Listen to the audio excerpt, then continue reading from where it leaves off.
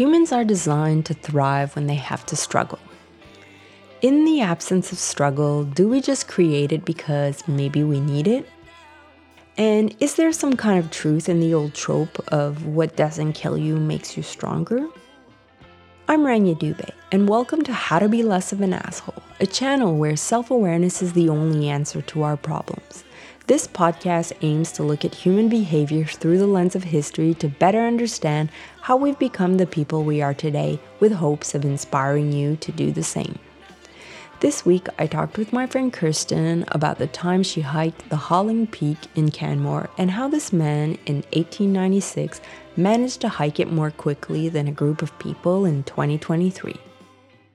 So do you know if he actually completed the hike faster than you? Yeah, so I think what happened was he was in town working and he said that he was going to go do it and he set a time limit of the time that he would accomplish it in.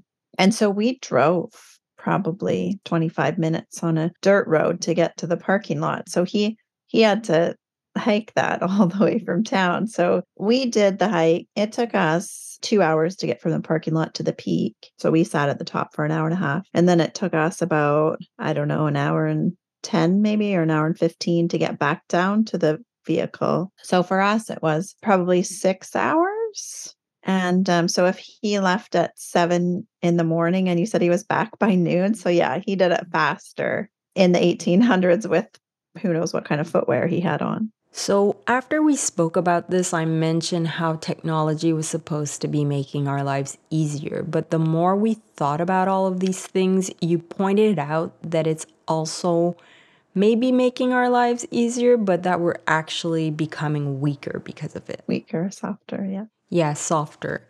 So the first thing I want to talk about is, what are the consequences of our lives being easier?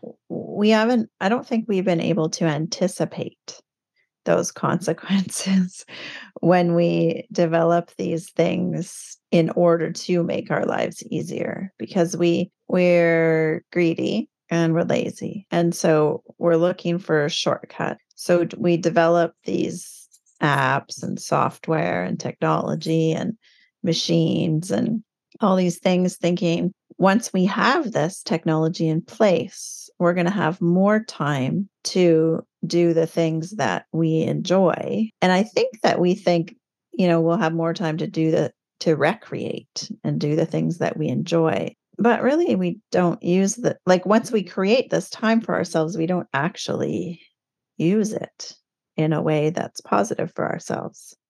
So, of course, you want to live a relaxed life, but I'm starting to wonder if it's making us less capable of dealing with everyday things that would have been so trivial for, let's say, my grandmother and her mother. Whereas now I can see people around me and we seem to be getting, and I don't know if weaker is the correct word, but whether it's weaker, we seem physically and mentally less capable of handling basic everyday things. And complacent. And we've talked about how struggle is part of our evolution, including how we got here. And when you look at it from a biological point of view, how it's actually the genes of the people who were probably best at struggling that evolved into the beings of everyone who's on Earth right now. So when you see struggle or something hard, why should we all run towards it and embrace it? I think, again, when I talk about the Vedas and the scriptures and stuff, how they're still relevant, things that were written thousands of years ago.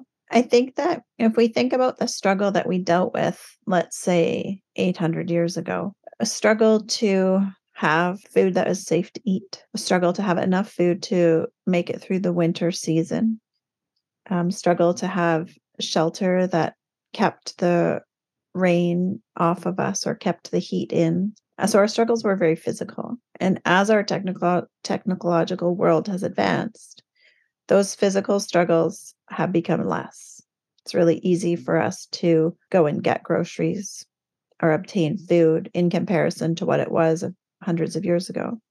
It's very easy for us to obtain clothing, whereas before we'd have to go out and kill an animal to get the fur or the wool or whatever in order to or raise an animal in order to have that and then make the yarn and then weave the yarn, and very complex, versus just going to the store and buying a piece of clothing. So that physical struggle has really diminished with technology. But on the contrary to that, our mental struggle has exacerbated. So we didn't really have time for mental struggle so much when we were struggling physically, because we were just putting our energy into doing things that were necessary for our survival slash comfort. Whereas now the survival part has been taken care of. So it's just the comfort aspect. And as we have made this transition from more physical challenges to less physical challenges, we've just internalized that and made it mental challenges. I think that it seems to me that the mental health of human society now currently has declined drastically in direct relationship to the diminishment of our physical struggles. It's funny you say that because recently I've been thinking about the divide that lives inside of all of us, and I wonder if that internal divide just started getting worse and worse when we had less and less physical things to worry about. And this is probably how and why we also started creating more struggle for ourselves and others, and not necessarily good struggle, because I think that there's good struggle and bad struggle. I was thinking about this when I went to the doctor the other day, and I have MS, and before getting diagnosed, I went through a lot of bad struggle, like just being stressed out for no good reason at all for things like work. And my family sometimes says that I should go see if I can get benefits or whatever from the government. And when I spoke to my doctor about it, it was really interesting because she said, if you do that, if you stop pushing yourself, you're just going to get worse.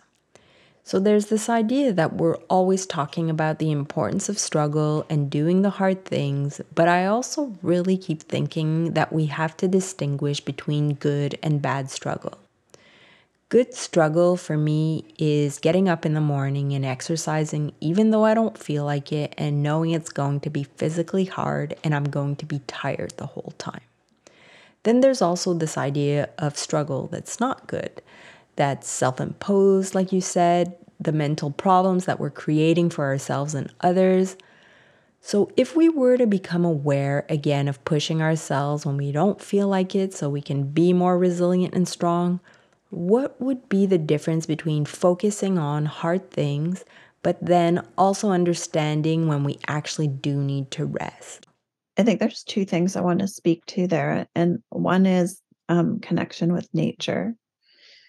And then two is the idea of learning how to listen to the body versus listening to the mind or the ego. So that connection with nature, I think that when we, years ago, hundreds of years ago, when our struggle was more physical, the physical struggle that we were participating in kept us somewhat connected with nature, because that struggle was like growing our own food or harvesting our own food or foraging for our own food. And all of those things had us out participating with nature, which keeps us relatively grounded and is healthy for our mindset, because there's endorphins that are released in the body when we're doing those activities that do help to keep us healthy. So when we're considering this topic, choosing actively to participate in things that keep us closer to nature, I think helps to balance the state of mind, so that we're not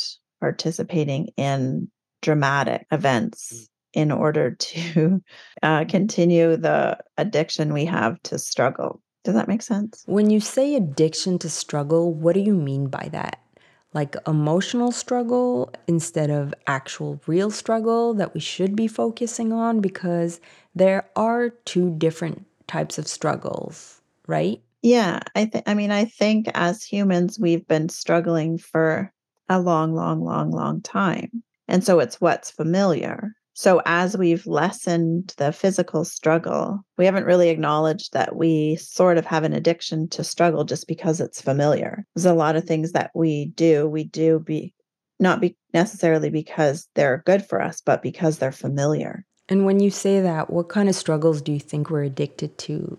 Well, we definitely create upheaval. We create drama. I think our political system is a good place that we can look at to see that. And also the world of entertainment, like television. We look at things that people like to watch on TV in order to be entertained. They generally contain some kind of struggle. And so I think, again, because the feeling of struggle, the feeling of upheaval, or the feeling of drama is habitual for us. We don't know how to really settle without it. Like in the conversation that we had earlier about the grip that we hold on our identifications, we don't really know how to soften and loosen that so that we can relax, so that we can struggle, only because it's not familiar. And so, because struggle is familiar, we recreate it over and over and over and over and over again in various different ways. Struggle, in relationships, struggle in conversations, struggle in the idea that we don't necessarily always have to agree. So it's weird that one type of struggle, we're attracted to it and it really doesn't help us, but for some reason we have the energy to do it. But then when it's time to struggle in a way that's good for us, we think it's too hard and we get lazy about it. And I never realized that we were the ones actually creating the struggle that isn't good for us.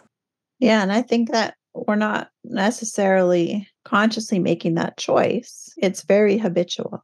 It's very patterned. It's kind of rained down on us when we're born into human society. It's just, yeah, it's rained down on us. But then as we develop an awareness around it, begin to see the patterns. Then we can begin to actually consciously, we use that word conscious, what's witnessing from the back, make choices to move away from that, make choices not to invite those things into our life that cause the kind of struggle that isn't really actually good for us, and then choose the resilience that it takes to go in the other direction. Chop the vegetables, do the exercise, spend time outside, maybe in the rain when we don't necessarily, a part of us doesn't want to go out there and get wet, but we know that the fresh air is good for us, so we go anyways. Yeah, turn our focus to the struggles we don't feel like facing, because in the long run, it probably would minimize the non-necessarily struggle that we just keep creating when things get easy. I think also that when we're out in nature, we're more likely to take a little bit of that time and use it for reflection, and that where we're at in the state of mental health of our society, reflection is hard because we have a lot of wounds to look at. We have a lot of wounds to lean into. And when we're scrolling, we're probably completely avoiding those wounds. When we're out in nature and we have a connectedness with the natural world, we're more inclined to lean into those wounds or take the time to explore them. And that's a place that a lot of us are so uncomfortable going to that we find anything to distract us away from it. I wrote words that I think are related to struggle, and discomfort came up. It's something that we've talked about in the past, where you'll mention all the things that are uncomfortable about living, and now seeing the two different types of struggle, where the not good struggle is really easy and you don't have to sit with yourself because you'll either be yelling at someone or not being kind. And then the other type of struggle, it really involves what we deem negative, hard, and uncomfortable, but it's good for us. It's like we're wired to not want to do uncomfortable things. Why do you think that is? Yeah. So the idea of discomfort, if I were going to allow my ego to categorize discomfort, my ego would put it into the bad section or the negative section.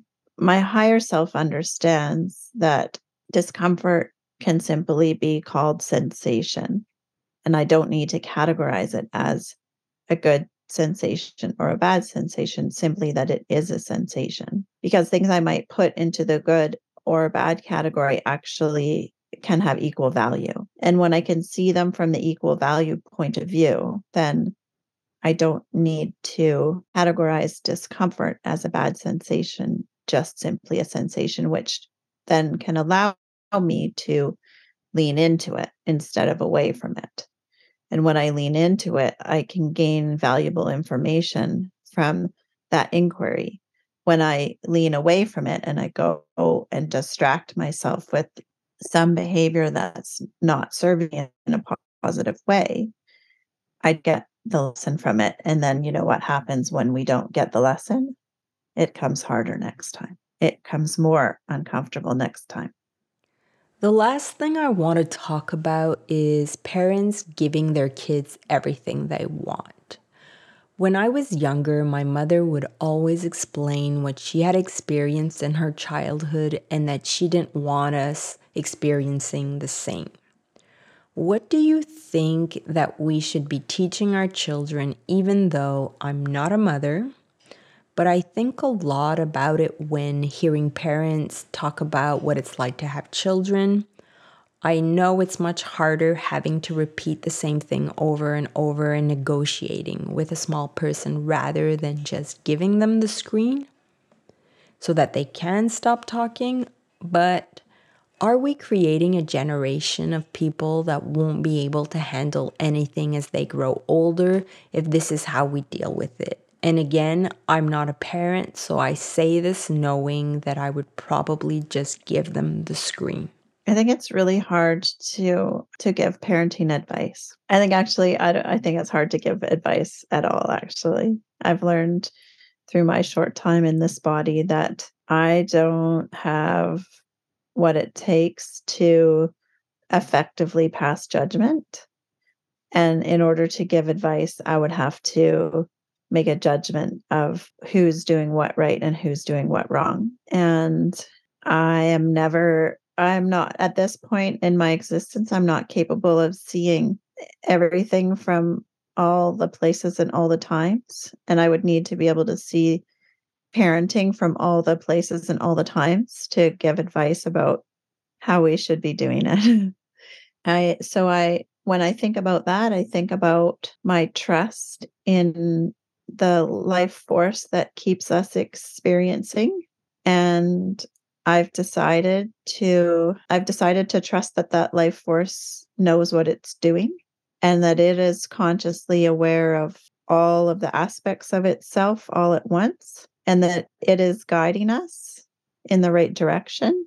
And that when I trust that that's happening, I don't need to interfere with the decisions of other parents.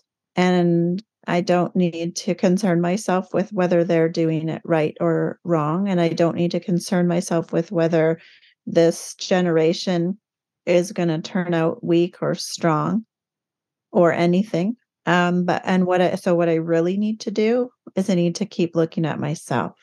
I need to keep looking at my own accountability. I need to keep looking at how I react to the situations that are happening around me and whether my actions are generating sorrow in my life or whether they're moving me towards peace and joy. And I know that in the past, when I have given advice, it generally turns out badly. And it generally, or no, I should say, it generally creates sorrow in my world. And when I refrain from giving advice and I don't interfere with what other people are up to, I'm moving closer to my own sense of peace and joy. And ultimately, how I'm going to serve this world best is by finding my own peace and my own joy.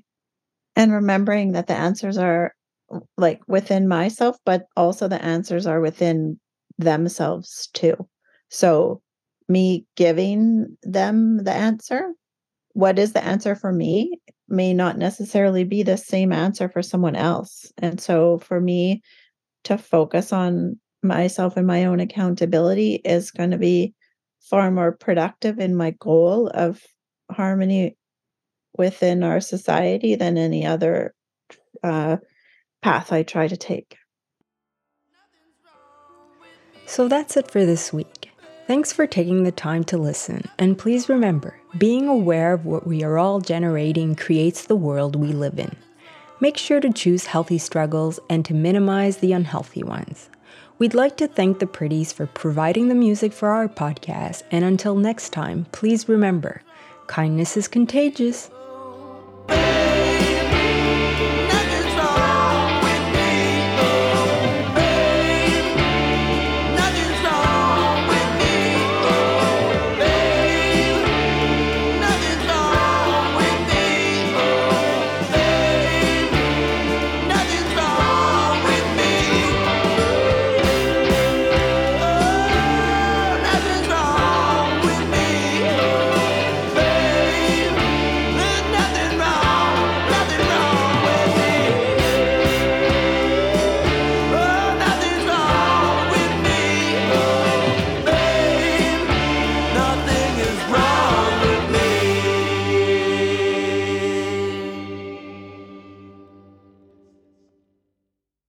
This podcast is a production of Unfiltered Studios. If you would like to know more about joining Unfiltered Studios, please visit our website at unfpod.com for more information.